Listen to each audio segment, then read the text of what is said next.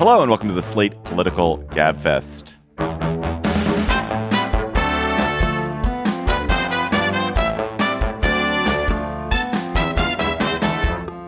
May 11th, 2023, the Liable edition. That's liable. Instead of guilty, because it's a civil case.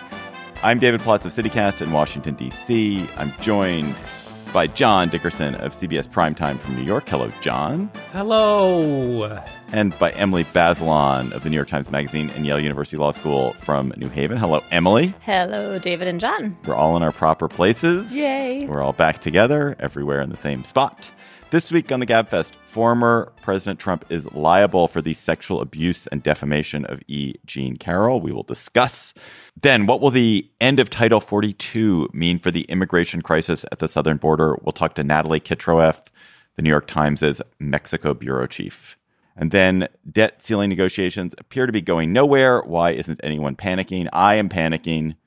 I'm panicking. I've just got gold stacked up next to me instead of dollars.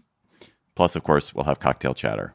Before we get started, though, some fantastic news. We're doing a live show, our first live show in a while. We're going to be in D.C. at 6th and I, Historic Synagogue, one of our favorite venues to record in, on June 28th. The show starts at 7:30. Doors open at 6:30. There's going to be a cocktail event for Slate Plus members. And tickets are on sale now. You can go to slate.com/GabFestLive to get tickets. Slate.com/GabFestLive. There also is a virtual option. So if you want to watch along live and you can't make it to DC that night, you can watch virtually. So we really look forward to seeing you in DC at 6th and I on June 28th. Slate.com/GabFestLive for tickets. For the ones who work hard to ensure their crew can always go the extra mile, and the ones who get in early so everyone can go home on time, there's Grainger, offering professional-grade supplies backed by product experts so you can quickly and easily find what you need. Plus, you can count on access to a committed team ready to go the extra mile for you. Call, click Grainger.com, or just stop by. Grainger, for the ones who get it done.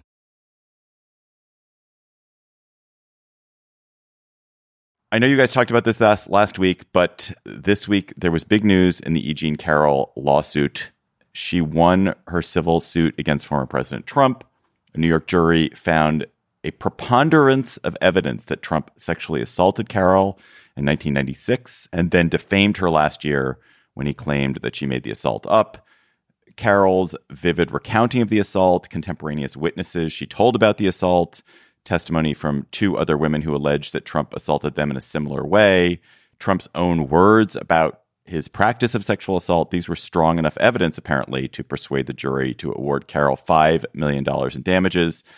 Trump, who didn't testify, says he will appeal. He also, at his CNN town hall on Wednesday night, mocked Carroll yet again and derided her.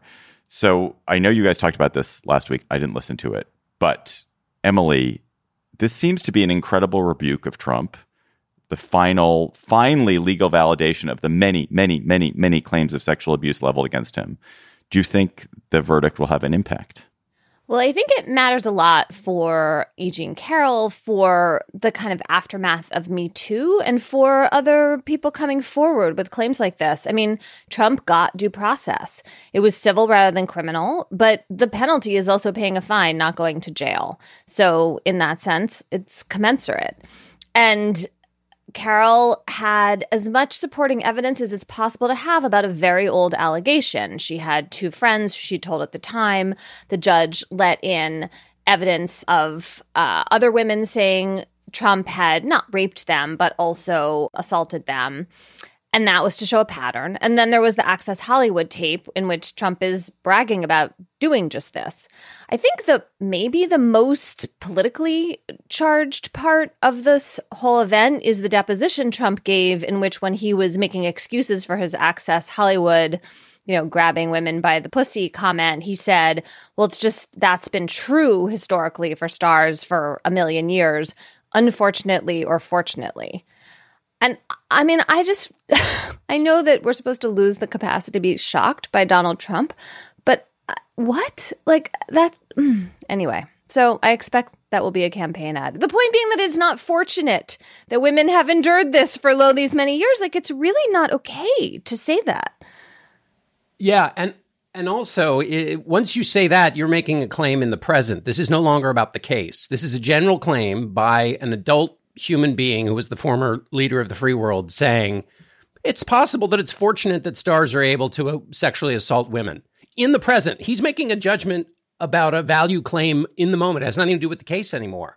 I couldn't agree with you more, Emily. And he's really talking about himself. It's obvious from the rest of that tape. The other interesting part about that is the description of star. For a million years, stars. There haven't been stars for a million years. It's interesting that he thinks of himself as a star, that's his own identity, rather than I'm a powerful person or I'm an important person. I'm a star. That was just, that part also struck me as odd. He was an incredible witness against himself, even though he didn't appear. Just the fact that in the deposition he identified E. Jean Carroll as his own wife, that he pointed to her as a picture and asked if that was his wife, even after he had said she's not his type. The Access Hollywood tape, of course, this unfortunately or fortunately line, it was astonishing, John. I mean, the other thing was this CNN town hall that took place on Wednesday night, which I really want to hear John's thoughts about why that was an okay thing for CNN to do. But, Trump was mocking Carroll. He just was like 100% his never ashamed, never having any kind of reasonable reaction. He's just being a bully. I mean, also, Emily, as a legal matter, before we move on, he basically refreshed the claim that was the subject of the defamation award. It's a rolling defamation award. It's like, here's another million. I know. Well, this is my question precisely, which is how much does that affect his ability to appeal the case if he's continuing to engage in the behavior for which he was just assigned a $5 million penalty, and or in civil cases, is there a double jeopardy? In other words, or I guess this isn't double jeopardy. It's not the same crime because he's done it afresh. I mean, Carroll could go back to court in the process of the appeals and point this out and ask for more damages, right? Like, that's possible. In terms of Trump's ability to appeal, to be fair, if your defense to defamation is this is made up, it never happened, then like the fact that you continue to say it's made up and never happened shouldn't affect your ability to bring that particular claim. Are you guys not, you said a minute ago, Emily, he got due process. Are you guys not at least slightly queasy about the nature of this lawsuit? This is a case that snuck around statutes of limitations because New York passed this law in part at the behest and urging of E. Jean Carroll. She was a lobbyist for this law, which gave a 1-year grace period for victims of sexual assault to sue their abusers, no matter how long ago the abuse occurred. And Carroll, who had lobbied for the lawsuit, filed her lawsuit a minute after the law went into effect. I mean, statutes of limitations exist for a reason. Memories are fallible and people change. I think Trump is liable as hell. Like, it's clear this jury did not. This is not a trivial, frivolous verdict, but it is as a matter of kind of law to just like, oh, we're going to get rid of statutes of limitations for this one kind of case in this one time seems slightly queasy making to me. Well, to flesh this out a little bit, it wasn't just E. Jean Carroll who was asking for this, right? She was a person who asked for it, however. A person, yes, 100%. But it was a broader kind of push from the Me Too movement, asking New York for a 1-year window of exemption for adult victims of sexual misconduct to be able to sue civilly.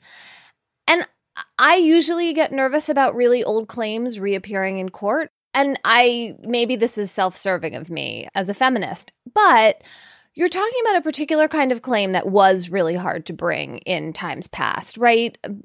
People, often women, experiencing sexual assault behind closed doors that they were ashamed about, that, often turned into a kind of he said, she said. There was all the problems of being cross-examined as a witness, which we saw unfold. And it's civil, not criminal liability, right? I mean, Trump's not going to jail. He just has to pay some money.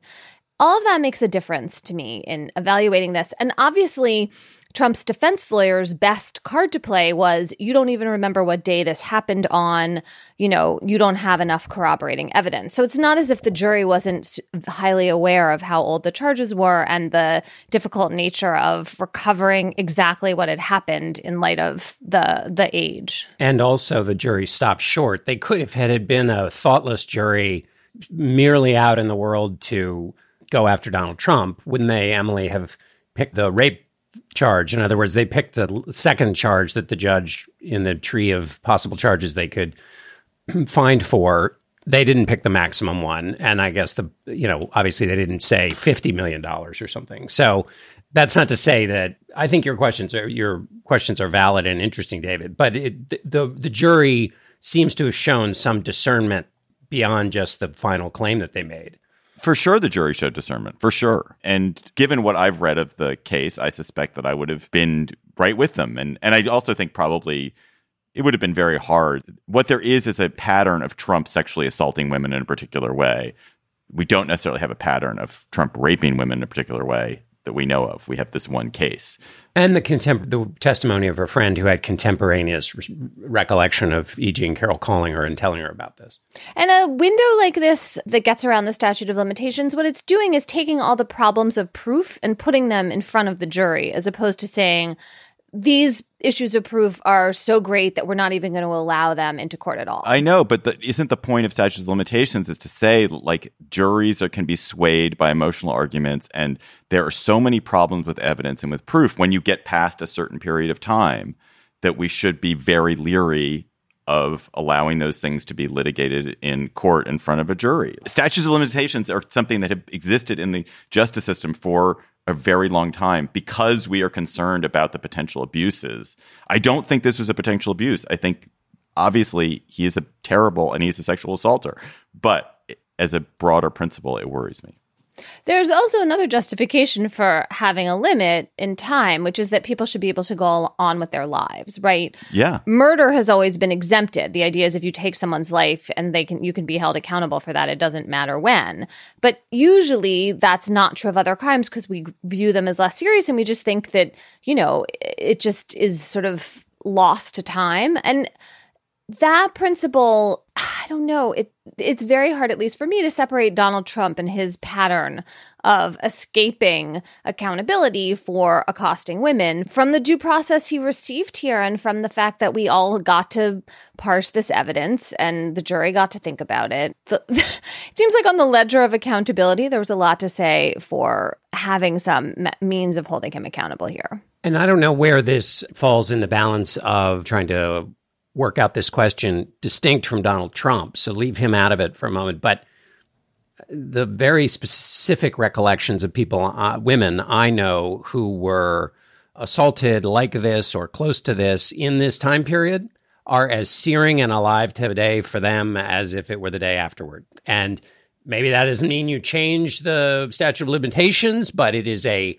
a real and live thing for these women. And so the passage of time, for me, sits differently having had those conversations with women. And that obviously leads to an interesting political question, because as Trump behaves like a person in this deposition who could engage in this activity, is caught on tape bragging about engaging in this activity, and then treats E. Jean Carroll, as he has many women, dismissively and as a kind of object and something not human, it would seem to build a pretty strong case in people who might have had these kinds of experiences in their own life as they go to think about making their voting choices, that he's not a person to be embraced with the vote.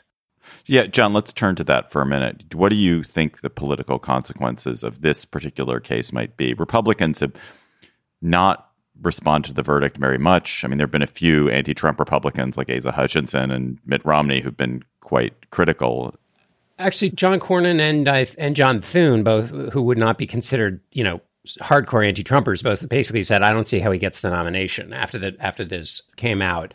Lindsey Graham and Marco Rubio defended him by attacking the New York system, which is its own interesting thing. Like, when Trump gets a jury award against him for essentially what he bragged about doing, it seems like a weird time to go rush in and defend him. You just let that one go by.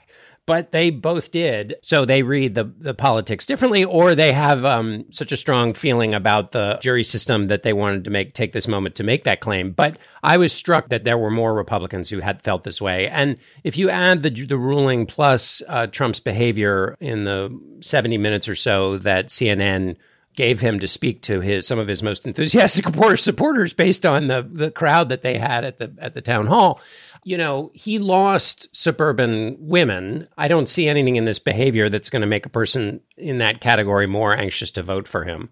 Do you guys think that if you were ranking the kind of legal consequences for Trump, this verdict versus potential criminal charges and criminal liability he could face in the various other cases with the tampering with the election in Georgia or the meddling with top secret documents that he shouldn't have had, do you think this one has more political throw weight than the others, or not necessarily? I think it has more, given all the factors that John just said, that there's a particular group that needs to go vote for Trump the way they did in 2016, and a lot of them are women, and this just feels it's going to feel visceral for some people. Also, how do you as a Republican, let's say somebody goes to Nikki Haley and says, is it fortunate or unfortunate that men can sexually assault women if they have a certain star status? Haley was asked about the verdict in a kind of clumsy way, and she ran around it.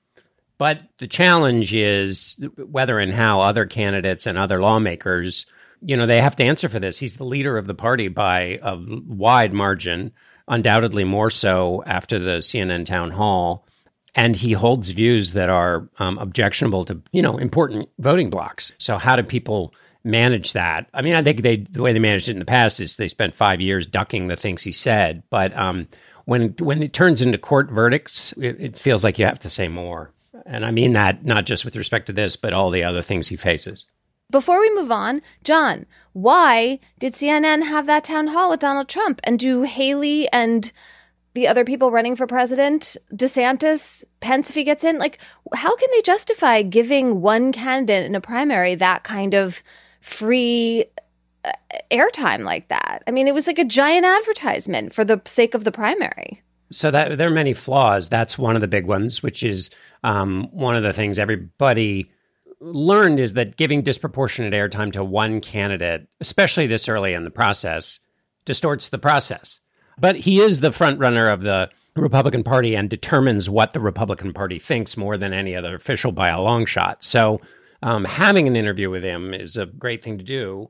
Doing it in a rally-like atmosphere, essentially, which is what the town hall was, and is a mistake if you're trying to have an interview in which you examine the ideas. The thing is, obviously, Haley and Tim Scott and others who would have a town hall, they might do that. It's not inconceivable that they would do that, but it obviously is not the same ratings getter that the Trump interview was. Slate Plus members, you get a bonus segment on the Gabfest, and on other Slate podcasts, you get bonus episodes of some Slate podcasts. You get no ads on Slate podcasts. We have a great bonus segment teed up this week. We got a listener question. I'm not going to get too specific about it, but it's about how much each of us personally must do to fight the partisan divisions in the nation, and what is our personal obligation to the rest of our country. And we're going to talk about that through the lens of this one dilemma that a listener has. Go to slate.com/Gabfest Plus and become a member today. This episode of the Gabfest is sponsored by SAP.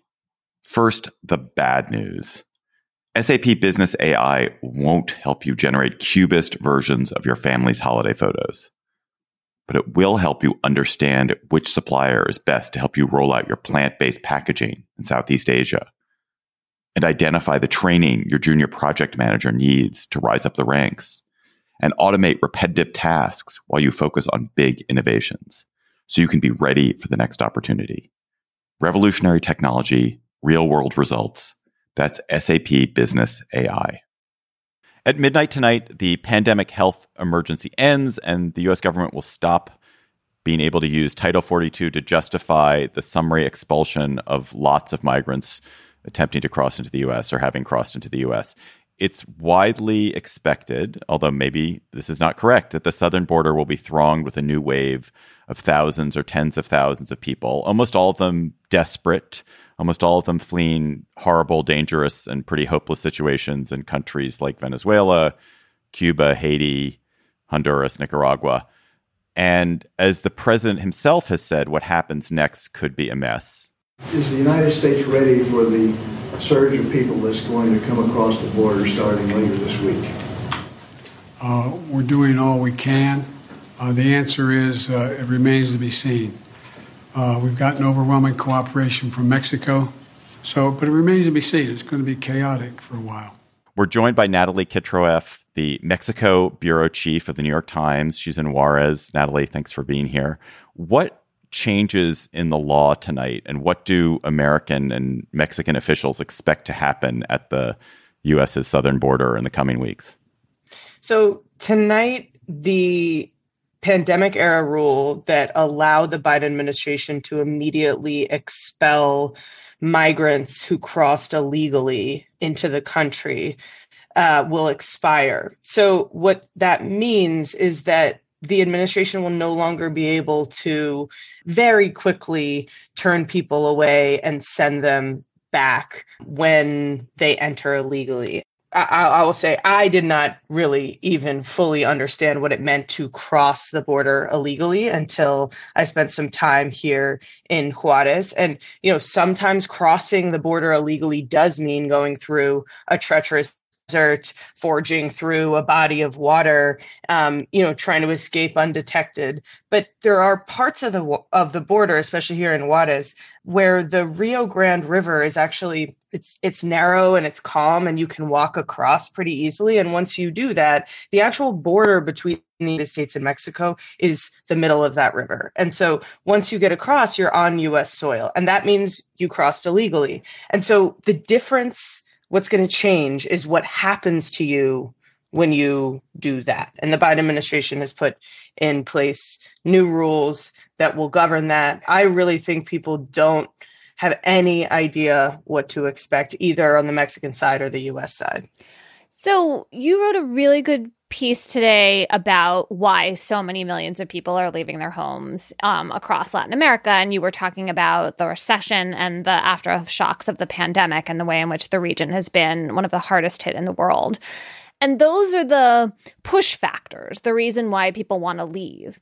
There's obviously a big debate in the U.S. about the pull factors and whether the end of this pandemic policy, Title 42, whether Title 42 itself was a deterrent, whether the harsh immigration policies of the Trump administration were the reason that numbers were lower before, or at least an important reason, and whether the end of Title 42 is kind of signaling, well, yeah, you can get in and apply for asylum and they'll let you stay while your asylum petition is pending. One of the things I was getting from your piece is that there's been a ton of misinformation about that. And this idea that Title 42 means that the end of it means that the border is now open. That's not the case, but it's affecting people's behavior. And so I just wonder how you think about these push and pull factors and their relative significance in actually determining how many people try to come. Yeah, it's a really good question. I mean, I think so. Title 42 obviously was put in place. Was put in place during the Trump administration at the start of the pandemic. So, technically it started as a Trump policy, but it was kept in place all this time by. So both presidents have used it regularly, and it was supposed to be. Or, it looked like a total ban on entry. It was when you talk about what it is, yes, you can immediately expel people across the border. But the reality is that that's not how it worked in practice. In order to expel people that are already on U.S. soil, because remember, we just said, a lot of people, they can just walk and they're there, right? And so then U.S. officials have to do something with them. And so sending them back to Mexico requires that Mexico agree to take them. Mexico only agreed to take a certain number of countries. Initially, it was the Northern Triangle countries, Guatemala, Honduras, and El Salvador, and Mexican nationals. And so, in the beginning of the pandemic, that's generally been where, most of the people crossing the border come from. But as the pandemic raged in Latin America and created, really once in a lifetime despair, we are talking about a generation poverty reduction wiped out across the region, unemployment hitting a 2-decade high, massive shock in Latin America. You see a large number of people from all these countries that, were not big sources of migration to the U.S. in this way before rushing to the border. And when that happens, the system becomes overwhelmed, one, and two, immediately expelling someone is difficult when Mexico doesn't accept them, when you have to fly them to their home country, which is expensive, logistically challenging. Some of these countries weren't accepting expulsion flights. And so those folks, a lot of them, started getting let in with a notice to appear before a judge. There is a lot of information and misinformation circulating among migrants. They're all in WhatsApp groups, they're on Facebook, TikTok, Instagram, you name it.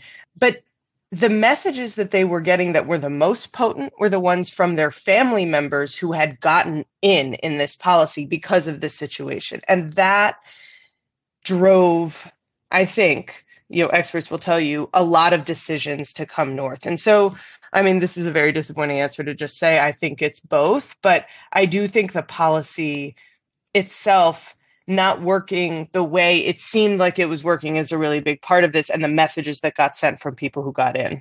You had said earlier that people don't have any idea on either side of the border what's really going to happen. Did you mean that in the sense that they don't understand? They think it's going to be big and it's even going to be bigger? Or is there any way that they think it's going to be big and actually it might not be as bad as they think? The answer about whether people, think it's going to be easier or think it's going to be harder, I've actually heard both from migrants here. They're getting the message from smugglers and others, the border's open, but another group of them are exchanging information between themselves saying, no, now it's going to be way more difficult to get through. But what I found here at the border over the last few days is that either way, they think they don't have any time to waste and they need to get to the border now. And so that's what's been happening, at least, here in Juarez, and we've heard it from other cities across Mexico, that people have been coming to the border cities and then going immediately across the border. They go immediately to the border. They don't wait in shelters. They get off the bus, they get off the train, whatever, they start going. And so I think the levels have been elevated. The other day, one of our Washington reporters told me, and I think we just reported this, that there were 11,000 daily crossings. That's, there was only 5,000 or 6,000 back, a few weeks ago. So that already is elevated. So I really think it is foolish for any of us to think that we can predict exactly what's going to happen, because honestly, at the end of the day, and I really do believe this, what is driving people is not U.S. policy at this point. People are desperate and they're coming because they feel that there's an opportunity, and that is about misinformation. Sometimes it's about good information. Sometimes U.S. policy has like a tiny bit to do with it, I guess is what I'm trying to say. But we can't control these massive crises going on. And so I think the policy itself, it's just another change in this kind of long history of back and forth on border policies that just have not stopped what we know continues, which is waves of migration to the United States. I mean, I know you're not a political reporter, and certainly not an American domestic political reporter, but this is a terrible issue politically for Democrats. Controlling a border is a necessary requirement for any stable country, and it's a political necessity for any Democratic president. And arguably, some of the most troubling political developments in recent years across the world have stemmed from a sense that rich nations have lost control of their borders. I mean, I was talking to somebody yesterday who was saying that Brexit is basically a response, arguably a response to the migrations from Syria into Europe, and the rise of Orban as a response to the migration of people into Europe. So do you hold out any hope that an American president can get hold of this, either by being incredibly humane or by being incredibly cruel or by somewhere in between? I think there's two questions, which is really like, can you solve immigration, which requires so much more than any one president really can do. It requires a Congress that's willing to look at immigration reform. It requires really big structural questions that need to be hashed out in the legislature and at local elections about, how do we deal with a worker shortage or wages or whatever, what is the, and maybe it's zero tolerance for people to kind of think about creating real legal pathways into the United States, because you cannot enforce your way out of the desire to migrate. It's even when Trump was in office, people were migrating. In 2019, a massive wave like this. If you ask people in Juarez, what does this remind you of? They say 2019, which is when Trump was in office and arguably doing some of, the most kind of strict, harsh measures that we've seen. And so, the actual problem, I think, requires a really big, deep solution that has a lot of elements that one president doesn't control, but maybe could lead, and we'll see. But managing the not just the optics, but the kind of danger of the trip, that people are taking, and the intense pressure on the countries in between, what this flow looks like through the region, I think you can come up with solutions that make it less dangerous, make it less of a humanitarian crisis, just the mere act of getting to the border. And I think they're trying. Like I said, I think we're really deep in it, and you got to get cooperation from a lot of countries on the way. So we'll see what happens. Natalie, give us a little more of a taste about the misinformation, the networks of conversations, because I really was struck by your point about you can't clamp down on desire. And then, and as you said that, I was thinking about, there's a bill going through the House of Representatives about adding more money to build the border wall. And I just sort of imagined, layers and layers and layers of border walls, but you still got these WhatsApp groups saying there's a hole in the wall, whatever, metaphorical or otherwise, and that's where the wall has to exist. I'm not talking about with coercion or something, but can you just give us a little feel and sense of what you were talking about earlier, which is how this information flow allows the tiniest little flicker of hope to be kindled and turn into a raging message? Yeah, well, there's just these huge groups, these chat groups of migrants. There's actually not that many reporters in them. There's one really big one that a lot of reporters are in, but then there's all of these others that are really just for migrants. And I've had migrants describe them to me, and, we look at the messages and talk to me about what's in there. But yeah, I mean, it's just like, again, someone got across in a certain place. I'm in Juarez, for example. There's this long border that has various different gates that have numbers. So the gates are becoming hotspots because migrants are telling each other, come to gate 40 or come to gate 42, or I got to gate 36 by going around here and taking a bus here and then stopping off here. And then I walked this long, and on the left, you'll see this. And then you walk down and there's a little hole in the wire fence. You go through that hole. Literally, there is a hole like that in the border wall, but in the fence, you go through that hole and then you're there. And so what I've been told is that these massive groups, like someone puts a message like that starts a whole new thread. So then you get a new group where they're then talking about that. Right? And so that's one way. There's TikTok, there's Facebook. You get these messages of people saying the border's open, go. I have been struck, I'll tell you, by the number of migrants that I spoke to who went through the Darien Gap, this jungle that was once considered impassable that is now just like an absolute highway for migration across the region. So many record levels are going through this jungle.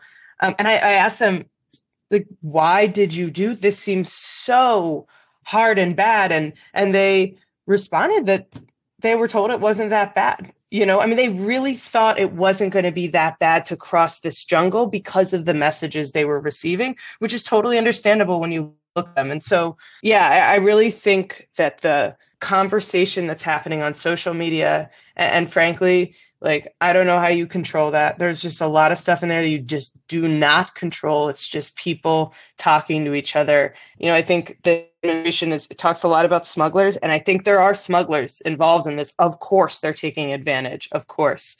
But the biggest motivator that I've seen are just people trusting each other and hope. And hope. Back to hope. I mean, they really want it. And so when one says something that seems like it could be a way into the United States, it's very hard to resist the pull of that message. Natalie Kitroeff is the Mexico bureau chief for the New York Times. Thanks, Natalie. Thank you, guys. Don't you love an extra $100 in your pocket?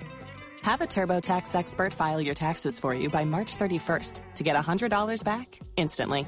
Because no matter what moves you made last year, TurboTax makes them count. That means getting $100 back and 100% accurate taxes only from Intuit TurboTax. Must file by 3/31. Credit only applicable to federal filing fees with TurboTax full service. Offer can be modified or terminated at any time.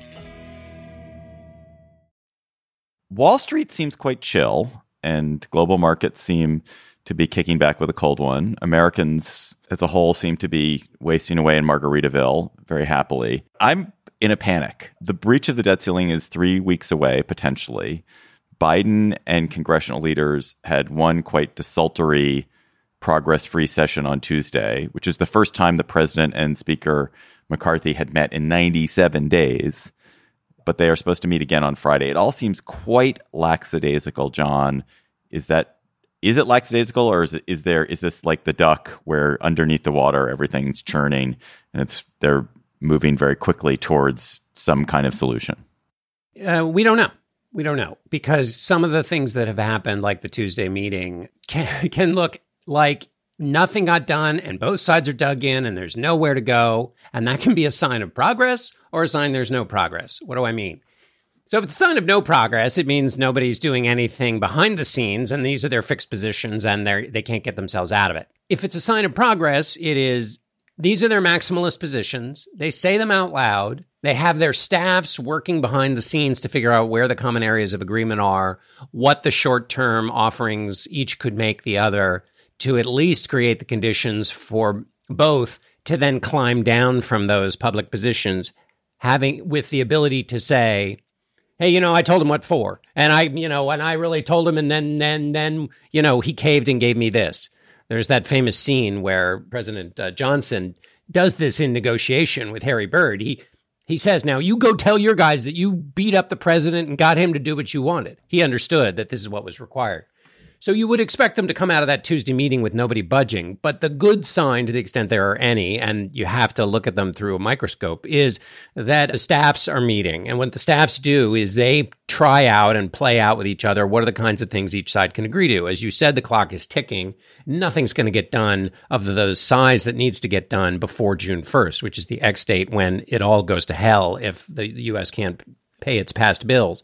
But the hope would be that they come up with enough in discussions that McCarthy can say, let's vote for a temporary raising of the debt ceiling for a month, 2 months, or whatever it is, to finish these negotiations.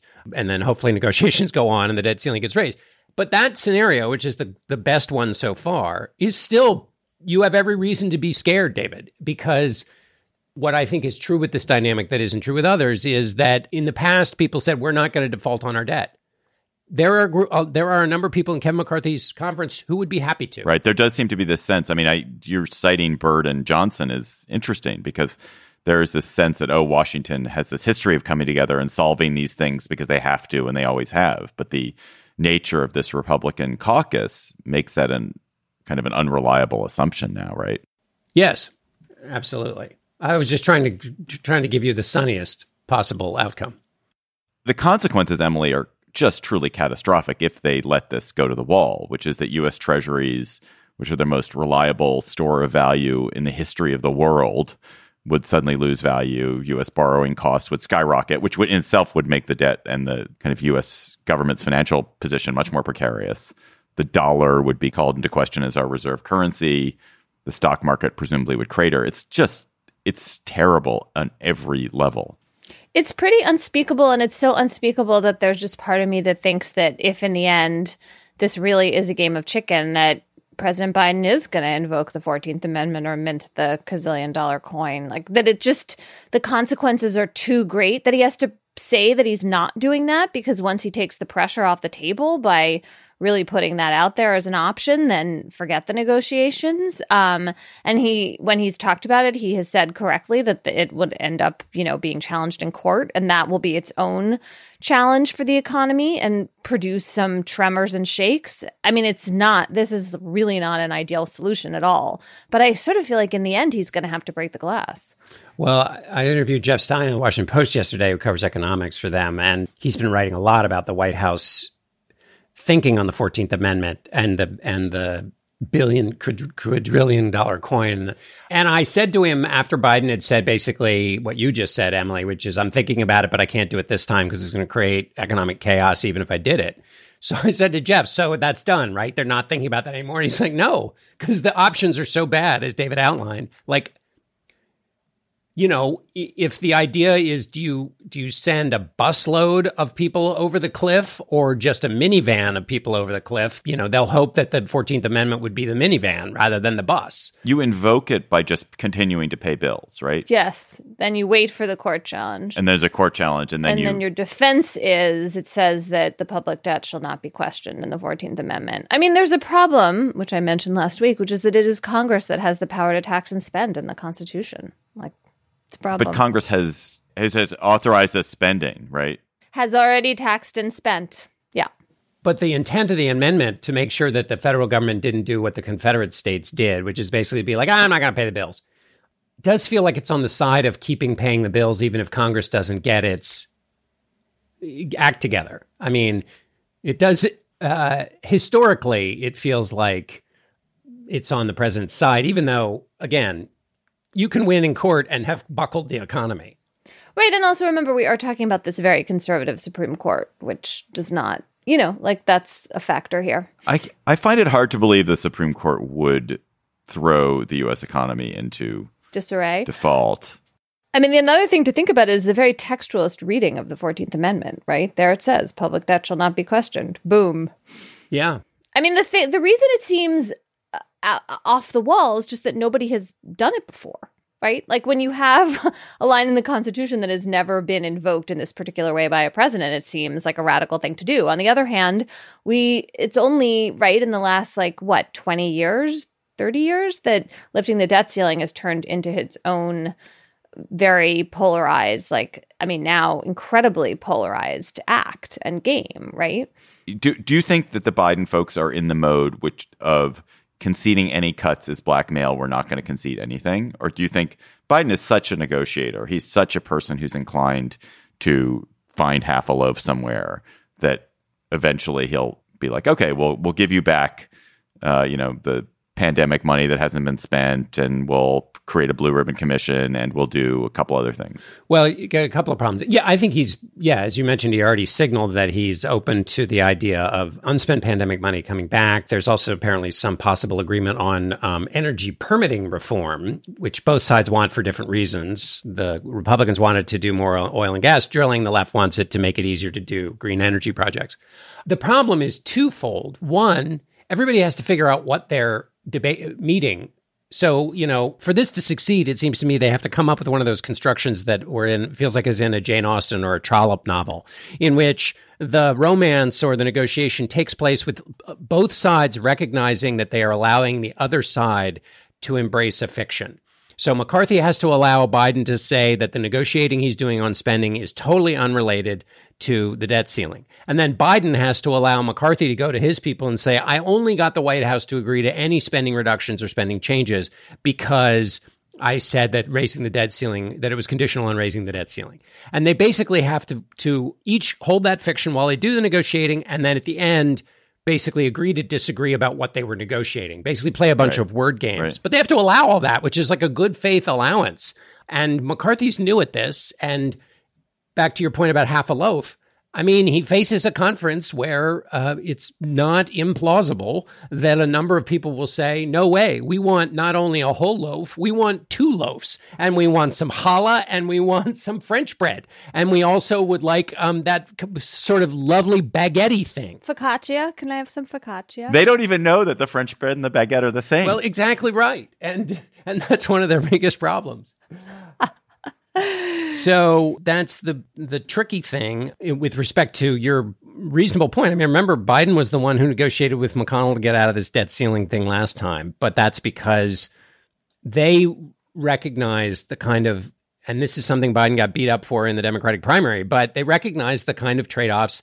And instead of having to live through all the compromises that get you to the reality that it's only going to be a half a loaf, Biden and McConnell start at half a loaf. Like, they just know how to shorten the distance of all the crap that's happening right now, which is new for McCarthy and exacerbated by the fact that McCarthy's got this complicated conference, as we were discussing, about immigration, where, they run into problems even with themselves on bills that are totally down the line in terms of Republican policy. They even have trouble. So anything that includes any priorities or interests of Democrats, and it's like 50 times harder. Man, the dream of, if only Mitch McConnell were the person we were negotiating with.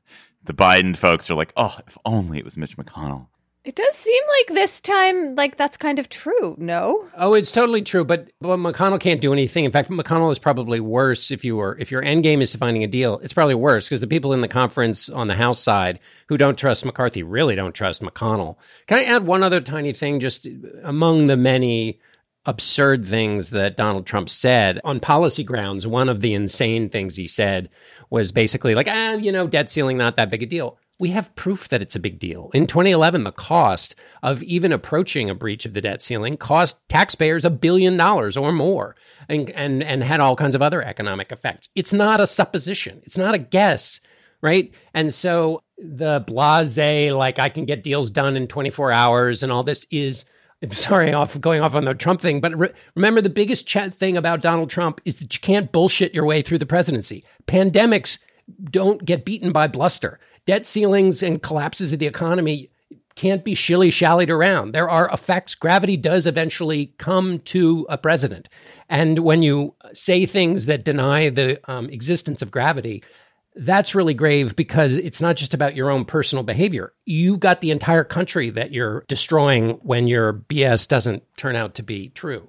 On that note, I think it would be kind of helpful if the financial markets started to shake. Like the fact that they seem unaffected is like makes it seem like there's not enough pressure here. That's what happened with TARP. When the House decided that they didn't want to pass TARP, then the Dow went down 800 points. And they were like, sorry, can we get a do-over? Yeah, it's a mulligan. We've got a TARP mulligan. Let's go to cocktail chatter. When you are kicking back, Emily, and like me, having a mezcal because you've just come back from Mexico and all drinks with mezcal are delicious. What are you going to be chattering about? I am really interested in this decision by an FDA advisory panel to say that it's worth it to have over-the-counter birth control pills. The pill at issue here is called Opill. It was approved 50 years ago, but you've always needed a prescription to get it. And, the FDA panel was wrestling with some real questions about whether women who have indications where they shouldn't take the pill, like if they're at risk of breast cancer, will they understand not to take this pill if it's widely available? Will teenagers read the instructions closely? Has the company been able to show that people take the pill every day at the same time the way they're supposed to? Like, they got caught up in the risks. But in the end, they said that the benefits of having access to this kind of birth control over the counter outweigh the risks. And it's going to be interesting and important what the FDA as a whole said. There was a, discussion about having Plan B, emergency contraception, available not over the counter, just like in pharmacies under the Obama administration. And President Obama himself or people around him kind of reached out to stop the FDA from doing that. And it just seemed like a very conservative, puritanical moment. And this time, the Biden administration, has some power here to really make an important form of birth control much more widely available. When I think about when I was taking the pill and how it would have made a difference if I could have just walked into a drugstore and gotten it as opposed to going through getting a prescription. And sometimes that step is important. And sometimes it just is like bureaucracy effectively. And we don't need that level of medicalization. So anyway, watch to see what the FDA does next. John Dickerson, what's your chatter? My chatter is about Microsoft, which has an amazing ability to know how we spend our time and do our work because so many people use their products. And they found that in a work week, 2 entire days are taken up by email and meetings for people who are massive users of their products, which is a great deal of people. 2 entire days, which seems to me to be a national catastrophe, and that everybody who is engaged in the sending of emails and holding of meetings should work very hard to cut that back down to 1. Because I think all of us can access the feeling that comes over you when you are stuck in a meeting or answering an email that hasn't been thought through or doesn't need to be sent, or when somebody takes an email you send and then forwards it to somebody else and says, for visibility, when you didn't want the visibility, and a variety of other grave sins. Oof. All right, my chatter. Quickly, this is not my chatter, just usual log rolling. As some of you know, I offer a tour of the secret Civil War fort hidden deep in Rock Creek Park here in Washington on weekends here in D.C., and I've just added a bunch of dates. It's been sold out, and I just added a bunch of dates in the summer and fall. So check it out on Airbnb. Exploring a Secret Fort is what it's called, or you can email me, davidplotz@gmail.com, and I'll send you the link. But just look it up on Airbnb. It's really fun. It's great. Got a perfect 5.0 rating. But that's not my chatter. My chatter is, I was in Mexico City, as I think Emily was. Yes. What an amazing city. That is not my chatter. My chatter is about something that I found so inspiring and wonderful in Mexican culture. So almost all Mexicans are significantly biologically, genetically Amerindians. So if you look at the Mexican data, 15% of Mexicans identify as indigenous, and another 62% identify as mixed, which is a mix of European, African, and Amerindian ancestry. And so that means that over 80% have some Amerindian culture in them. And what I love about Mexico, in contrast to the United States, is the way in which that indigenous identity is so central to being Mexican. So here's this country which is, it speaks Spanish. It was colonized for 300 years by Spain. The religion, the national religion, effectively the universal religion is a European Catholicism. And yet the way in which the Aztec and Maya and Toltec cultures still live in people and still guide people and are still important to people is incredible and so different from the U.S., where just a small fraction of Americans have native ancestry, or at least claim native ancestry, or know that they have native ancestry, and where Indianness is kind of othered and suppressed, and where there was relatively little mixing of colonists and Indians in the U.S. compared to what happened in Mexico. The story of Indians in America, the story of the tribal cultures and the tribal civilizations should be core to America's identity. It should be, but instead the story we tell about ourselves is all about the European conquest, and it's about the laws that these European Americans passed and the Constitution they created. And in this thing in Mexico, where I'm positive that Mexico has enormous class and race divides that I don't know enough to know about them. I'm positive it is. It is obviously a hugely troubled society with tons of inequity in it. But the embrace and incorporation of that kind of historic Indian culture and identity is awesome, and it's profound. And I found it really moving as like an alternative way that the U.S. could have gone had we gone somewhere else. I don't know if you felt that way too, Emily, but... Yeah, I think that's all really interesting. And some of the museums really reflect all of that. The Anthropology Museum, the National History Museum, wonderful museums. Anthropology Museum is like one of the greatest museums I've ever seen. Yeah. Listeners, you have chatters too. Please keep them coming by emailing to us at gabfest@slate.com. Something that really struck you. And our listener chatter this week is from Eric. Hi, Gabfest. This is Eric from Tuckahoe, New York. My chatter is about the most remade movie in history, although you've probably never heard of it. It's called The Kidnapper's Foil and was released hundreds of times between the 1930s and 1970s. It tells the simple story of a girl being kidnapped and then rescued by a gang of local kids, very much in the style of The Little Rascals. The film was the work of a man named Melton Barker, one of the country's itinerant filmmakers. These hucksters went from town to town producing movies and recruiting locals to act in it, for a small fee, of course. And while sort of a grift, the movies were actually made, premiering at the movie theater in town before being stored away in the basement of the local library. Itinerant films like The Kidnapper's Foil have developed a cultural significance as well, as they preserve some of the regional dialects of rural America in ways that other media did not. You can learn more about this story by watching the video, The Most Remade Movie in History, from the YouTuber Ironic Sands.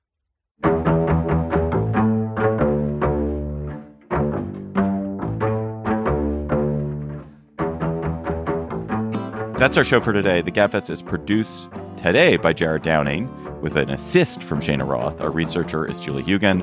Our theme music is by They Might Be Giants. Ben Richmond is Senior Director for Podcast Operations. And Alicia Montgomery is VP of Audio for Slate. Please email us your chatter at gabfest@slate.com. For Emily Bazelon and John Dickerson, I'm David Plotz. Thanks for listening. We will talk to you next week. Hello, Slate Plus. How are you? We got an email from a listener. We're going to call this listener Andrew. That is not his name. But he posed a dilemma for us, and I'm just going to read quickly his email. I'm a longtime listener of the Political Gabfest. I'm a teacher living in a major metropolitan city in the Midwest. I lean significantly to the left and currently teach high school at an arts high school that has a large population of queer youth and is a safe harbor for them, as we are in a purple-reddish suburb. I will likely have an opportunity to teach at a private Catholic high school where the student body and families lean right. It seems like a great place to work, but they have previously fired 2 employees for being in gay relationships. I know you subscribe to the idea that we've really sorted ourselves and aren't around people that think differently from us. This would put me in that position, but I'm not sure if I can get on board with what the Catholic school has previously done. I would appreciate your thoughts. So, Emily, when you saw this email, did you have any immediate thoughts about whether Andrew should stay at this arts high school, public arts high school, or go to teach at this Catholic school, which has, values that he doesn't agree with on certain things, clearly? Okay, so here's the choice I imagine here. You stay at your school and you're in a place where your values pretty much. That was just a snippet from our Slate Plus conversation. If you want to hear the whole conversation, go to slate.com/Gabfest Plus to become a member today.